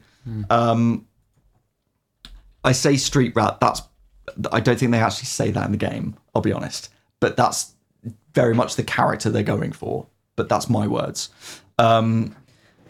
And so they described her as having a hip-hoppy walk, and which immediately sort of rang alarm bells. And so I think then going into the preview, I was kind of looking for that to be like, okay, well, let's interrogate this a bit more. Obviously, I'm a white man, so I am not the right person to ask about the authenticity of this character. And this is why I've written it from my point of view, where I feel like I'm a bit concerned about where it's going. But I would love to hear other people's thoughts about this. I would love to hear... like go follow black streamers who are playing the demo and go talk to them about it and see what they think about it, because it's their opinion that matters far more than mine. But from what I played, I have some concerns. I'm still interested to play the game. I think it's got some interesting magic and some interesting ideas. But the stereotyping and the characterization is a bit off from what I personally have played. All right. Sorry, that I said let's not talk about it, and then I ranted. No, I wanted you to, yeah, because you've said it to me, so I'm like, well, say it so everybody can hear it, because you know it's important to know. But obviously, like, we're not the ones to judge it on that, but other people can. So then we had the biggest announcement of the year. Is it though? The announcement of a sequel. I'm really hot, but I'm keeping this on. Take it all off. No, I'm keeping it on. We are getting. Don't you interrupt. The biggest announcement of like the last couple of years. There's going to be a sequel to Death Stranding. I was not expecting that whatsoever. Even with the character popping up as well, and I wasn't quite concentrating because it was at like 3:00 in the fucking morning when this was on. But oh my god, Death Stranding is getting a sequel. They called it DS2, but I mean that's the working title. It'll be called something different, I'm sure. But I'm really interested to see how it goes, see where it goes, and what they can learn from Death Stranding 1. Because I mean, to me, Death Stranding 1 was brilliant. I thought it was incredible in terms of exploration and walking around and just like the sense of going somewhere brand new. I absolutely loved the first one. The story was a little bit convoluted, but little bit? Yeah. Wait, there was a story? Did it make sense? Yeah, well done. I thought you were just walking to music. Oh, I'm gonna cut myself on your edginess. But yeah, no, Death Stranding was a great game. I enjoyed it. Now you won't shit on me for enjoying a game, I'm sure, because it's such a good game. And I can play it on the Stream Deck as well. Steam Deck. One day I'll get it right. Yes, you can play it on your Stream Deck and press some buttons. It's probably more entertaining. I'm interested to see what they love. Like, what would I want more from a Death Stranding sequel? I'd like a day and night cycle. Because it's beautiful going to these places, but it's literally always daytime. That's like one thing. I'd want to return to the music that they had before, low raw, but also maybe adding some other things. But like that kind of chilled, relaxing, beautiful, but also slightly haunting music as you're walking across the scenery. a little bit more interesting combat, or a better combat. But yeah, that I'm just one more Death Stranding, and I'm very much looking forward to a very weird and unusual game that I'm going to end up taking a week off work to play on stream. I will definitely play it. There are 3 things that I would like to see in it that would improve it for me. Firstly, more music. Yeah, like the music was the best thing about it. Let us listen as we walk around. Although I think they want it to be kind of effective as it kind of kicks in. So if you're just listening to your MP3 player, bouldering around, then it might not be. Secondly, I'd like a story. Like an actual story that makes sense would be really nice. Oh, I can tell you all about it. No, I don't wish to hear it. See, there you go. And just thirdly, reluctant to I would really like for them to just focus on the networking side of things. Because for me, that was the most interesting and innovative thing about it, was the way that you play online and see other people's roads and stuff, and you help each other and you network. And I really like that. And I just want a game that is purely that. I don't need anything else. Just give me that as an idea. I think that would be really cool. This is Kojima. It could be complete. It could be a card game. Who knows when it comes? I mean, it'll probably be a wake up and it's all a dream or some other shit. I have no idea what it's going to be like, but I'm enjoying seeing that. So the Lou, the kid from Death Stranding, which is, spoiler alert, it's the one that's inside the bubble, is growing up a little bit, and you get to. I wonder if you get to play. I can't remember because I just saw the trailer. Then I haven't seen it since. But I wonder if you get to play as. I nearly said quiet. Then Fragile. It'll be interesting. I don't know. I'm very. Oh my god! Let us play as Fragile, and someone please give Hideo Kojima some lessons on how to write a woman. Please, I would love that. It'll be interesting. I think okay. You have an opinion. That's fine. I'm sorry. Tell me one good female character in any of his games. Fragile. And I haven't really played many Metal Gear Solid. All of his women are just like hot and semi-naked. Yeah, you know what he's like. A horny old man. That Hideo is such a lad. No, I'd like something more interesting than that.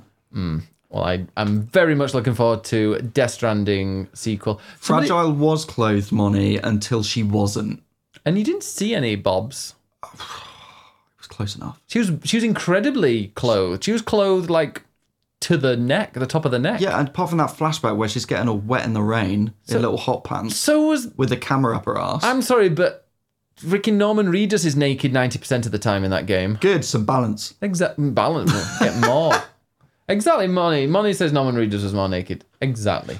I'm intrigued to see which random famous people he gets in for this one. You've seen half of them. No, there'll be more. He'll get. I mean, we had Mads Mikkelsen in the first one. Mads Mikkelsen. There was Norman Reedus. Who's Fragile again?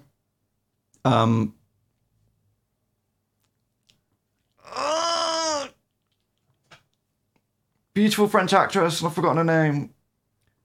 Chloe Bogard. Léa Seydoux. Léa Seydoux. That's the one. Seydoux. And also there's the one that plays the president and also who plays Amelie. Oh, her. Yeah. Who's she? I'm not sure. I can't remember.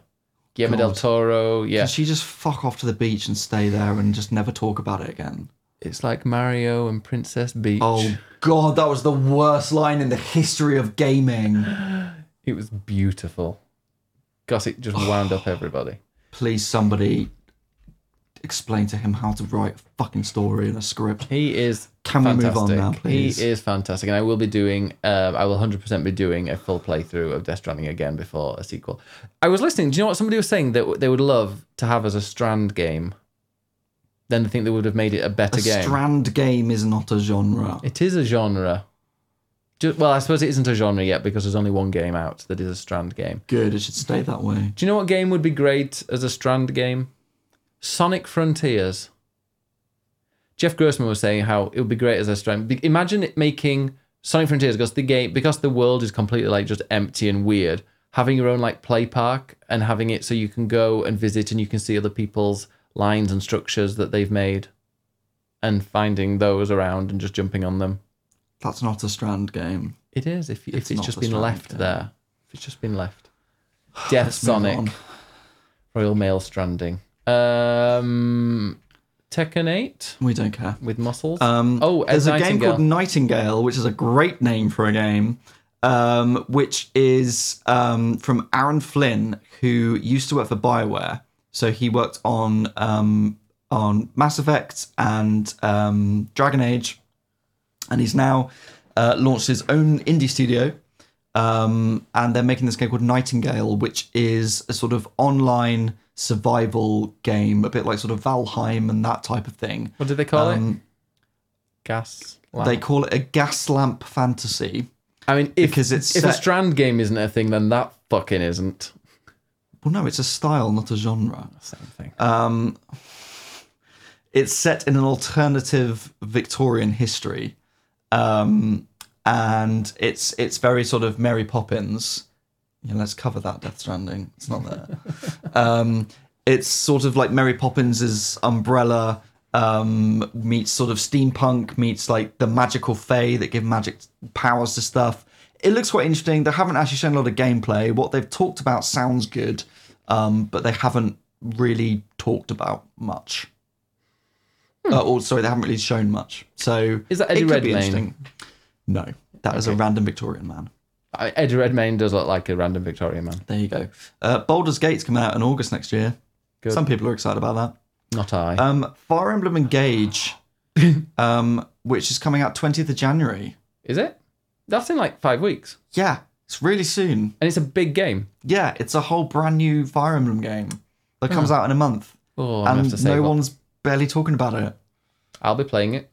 I'd like to give it a go, but I also really want to play Three Houses again. Fireman game, not Fireman. Fire Emblem. Fireman Engage. Fireman Engage. It's like the shittest Marvel movie. Yeah. But yeah, that is the expansion pass was announced with the people from Three Houses.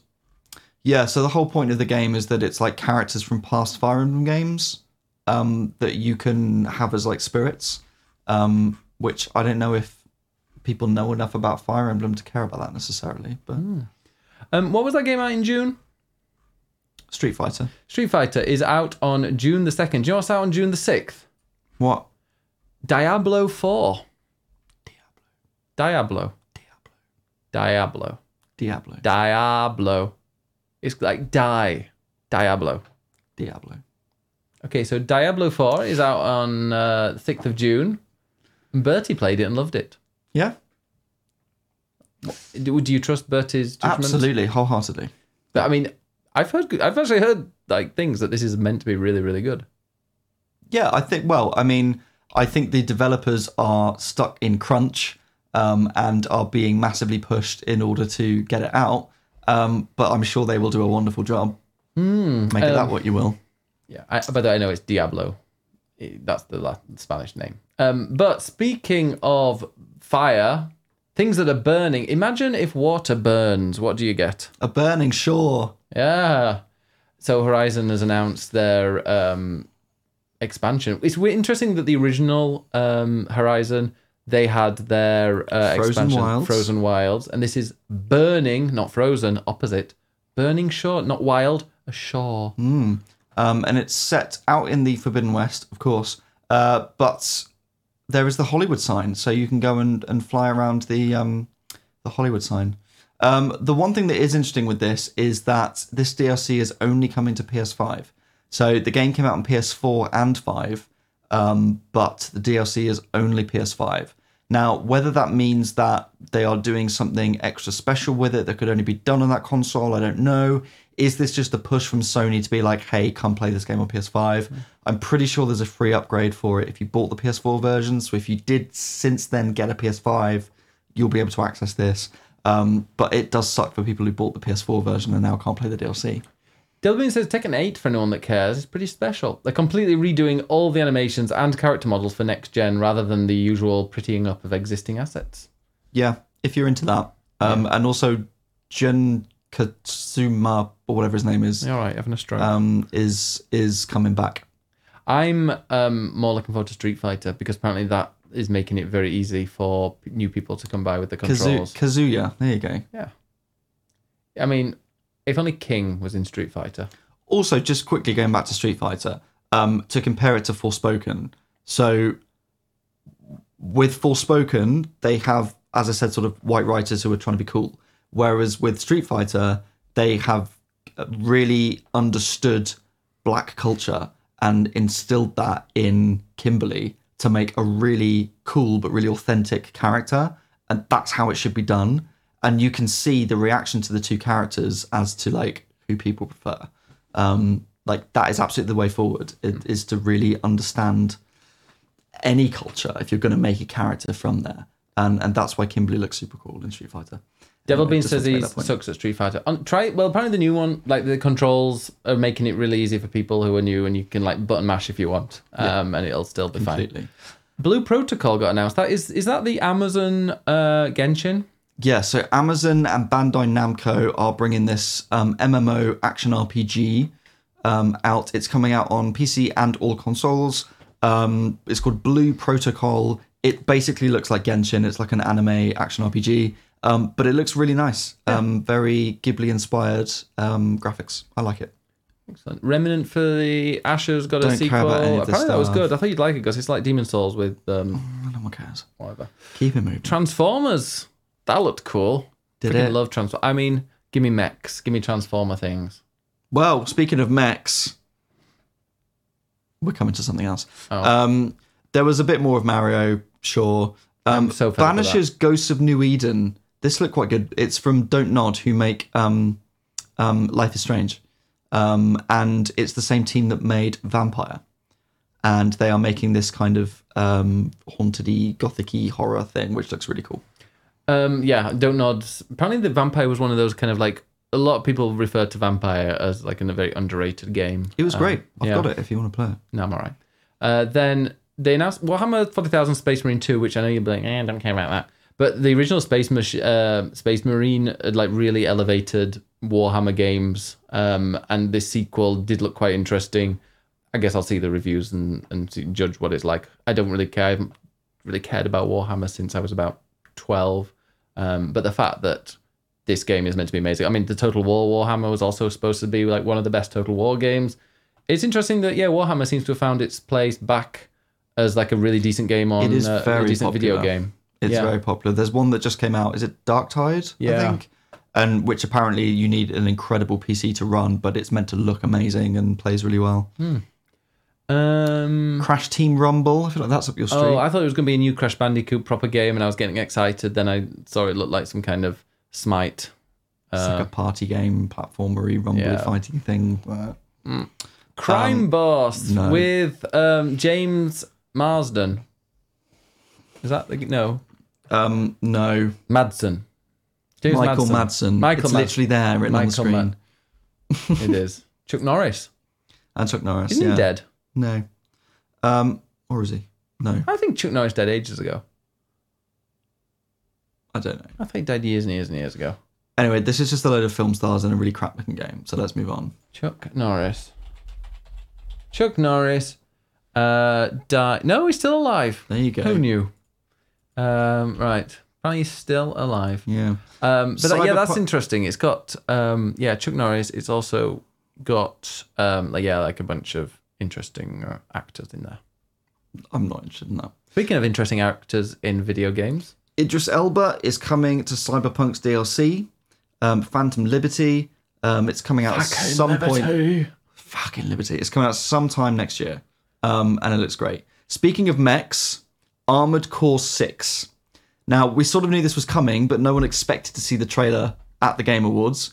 It is Armored Core is an old series from Software, who make all the Dark Souls games and Elden Ring and everything else. I played some demos. There you go.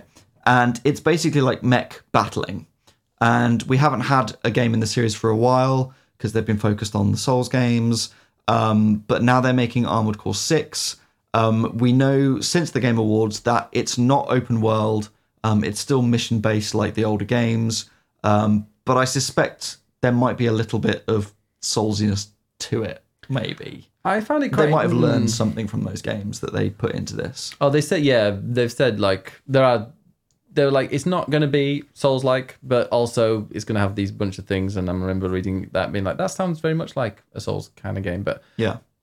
The The trailer looks stunning, though. Oh god, I mean they always have looked stunning, like all the other Armored Core trailers from before. But I just find it quite interesting that they're doing 6, because this seems like the perfect game to be like, let's just call it Armored Core, and like restart the franchise, because people are gonna be like, well, they haven't played the other 5. Yeah, true. But I'm sure it will be a bit of a sort of soft reboot for people. I don't think there's a story necessarily. It's gonna be like continue. Elder Scrolls. It's gonna have a name, but Yeah, probably. yeah. Well, it's called Fires of Rubicon. The Elder Scrolls 6 Fires of Rubicon. Yeah. Sure. And then last but not least, the best announcement of the night. After Death Stranding was Final Fantasy 16, which is coming out on the 22nd of June. So June is a very, very busy month next year. This trailer looks incredible.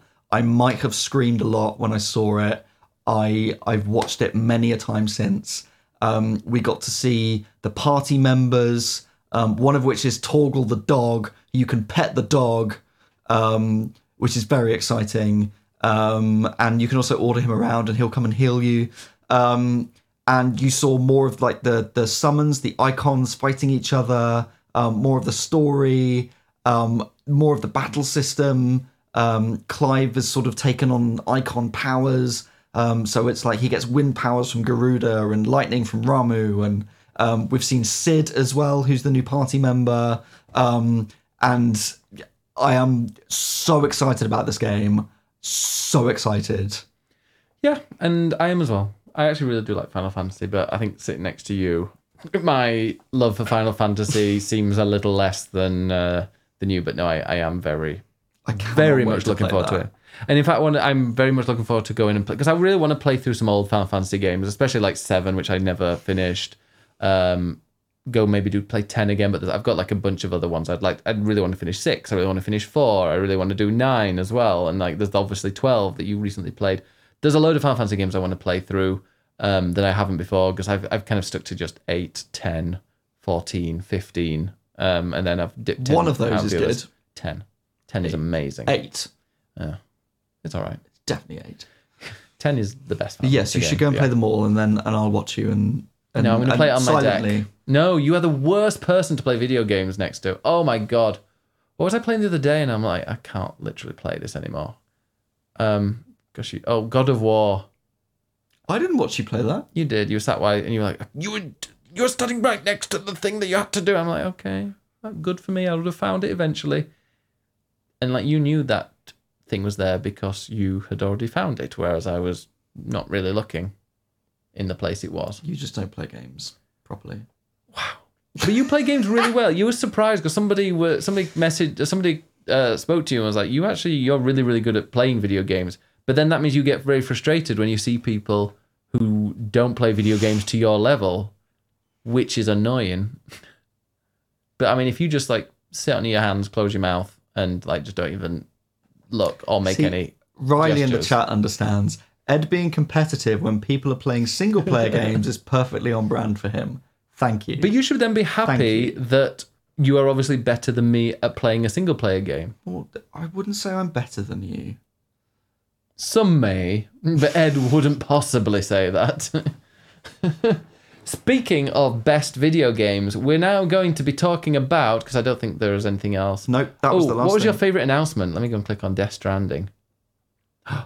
Oh! Hades 2 was the top. And second, after something else, was Death Stranding. And I agree with that. Final Fantasy 16, only 9% of people. Well, 9% of people are correct. I mean, it wasn't really an announcement, though, was it? It was just like, here's the date. Well, yeah, it was less of a surprise, but sure. So we are, in 2 weeks' time, that's the next podcast. It's going to be the Game of the Year podcast. And we're going to be handing out 12 awards. And there's only one that's going to be us deciding. So there's 12 awards. The first 11 will be decided by you. And the 12th is then going to be our top 10 list, leading up to our Game of the Year. So from tomorrow, we get the question of the day in the Discord, discord.gg/biggestbenners, by the way. If anybody is listening to this and they're not part of the Discord, maybe you listen to it or there's a podcast and you want to, nominate, go to discord.gg/biggestbenners, and every question of the day for the next 11 days, We might not do one on Christmas Day and then do it the following day. I'm not entirely sure. Because we will fit all these in before the Game of the Year. We've got like 3 days leeway because of there being 11 awards. But from tomorrow, we're going to make it so that you, for every question of the day, it will be, please nominate for this category. And give us your nominations and an explanation why you nominate it. We'll then discuss this when we go through the Game of the Year categories in 2 weeks. And the 4 that we agree with, or like the general consensus, those 4 will go to a Twitch chat vote, and then whoever's in the chat then will vote on it, and we'll be awarding the whoever wins through that.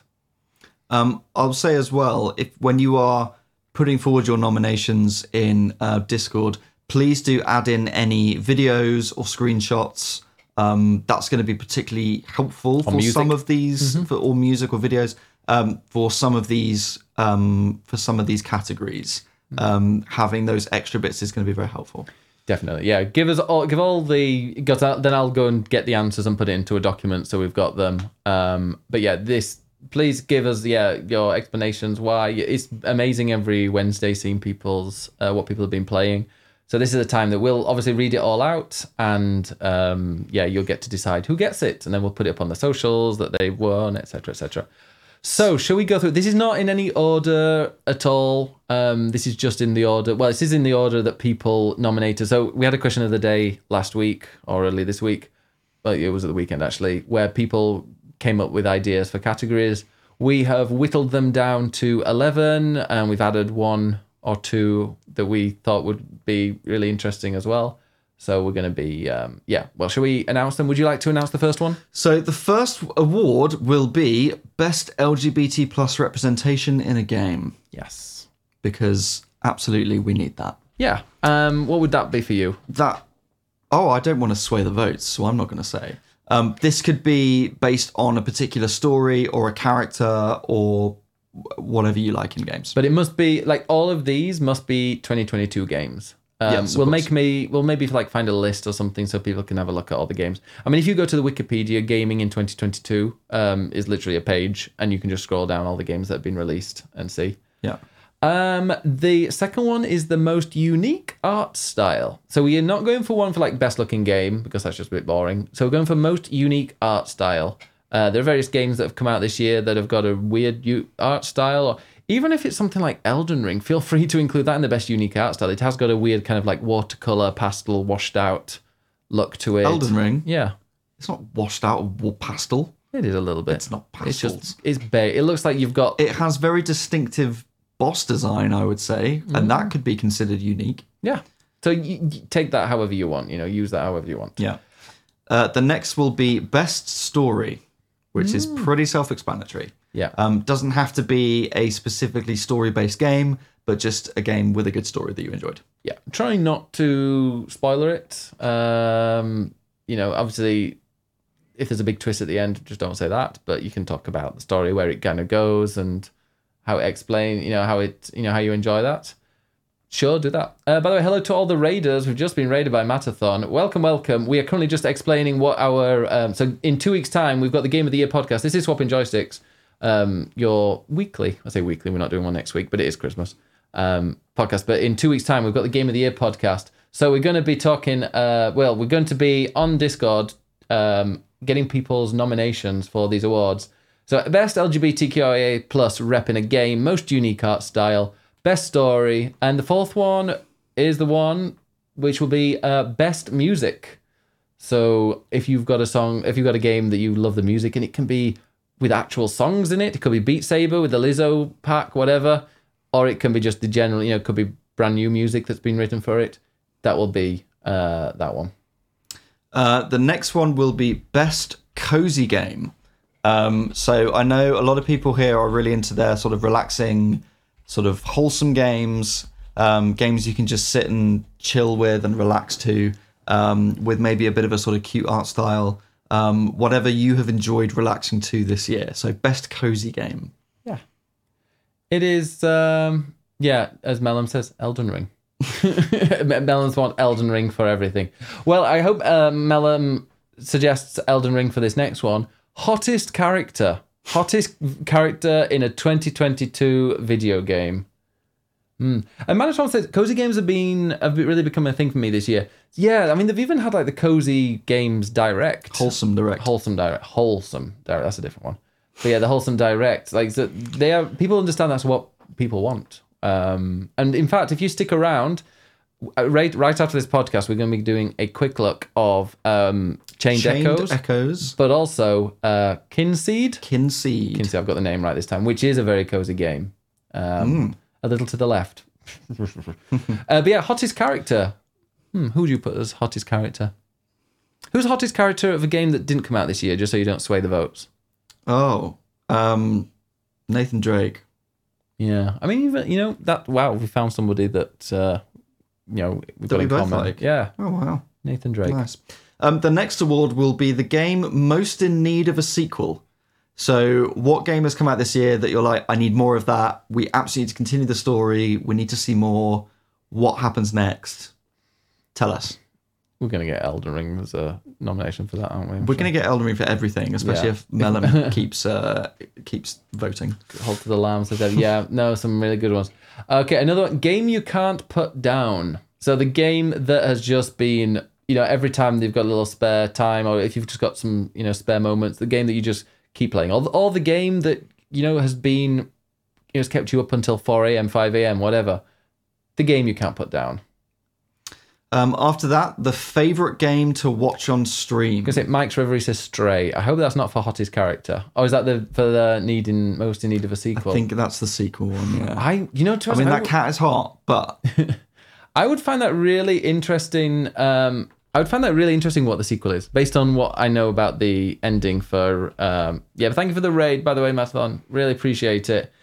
Based on how the game finishes, I'm like, the sequel could be interesting. I like a sequel that's completely different from the prequel or the first game. Nice. So yeah, favorite game to watch on stream. So what's the game that came out this year that you're like, I've watched every stream or I've loved seeing streamers play this game in particular? If Dead by Daylight wins, I'm gonna. Dead by Daylight did not come out this year. Oh, that's good. Yes, that's true. It has. All of these are games that came out this year. Forgot about that. Yes, there must be games that came out this year. Yeah. Okay. Best game that you'll never finish. So, as opposed to a game you can't put down because it's addictive, this is just a game that is endless. It's either incredibly long, or it's one that just doesn't have an end, but you're going to keep going back to it. What game is the best game that you'll never finish? I'm trying to think what it would be for me.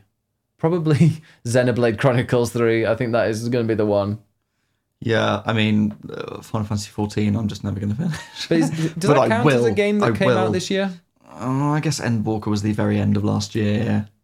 I mean, best game you'll never... Yeah. We might rename a few of these to make them like best ongoing game or something like that. I don't know. Potentially. Yeah. And then the last one will be the community game of the year. So that is literally just your favourite game of the year.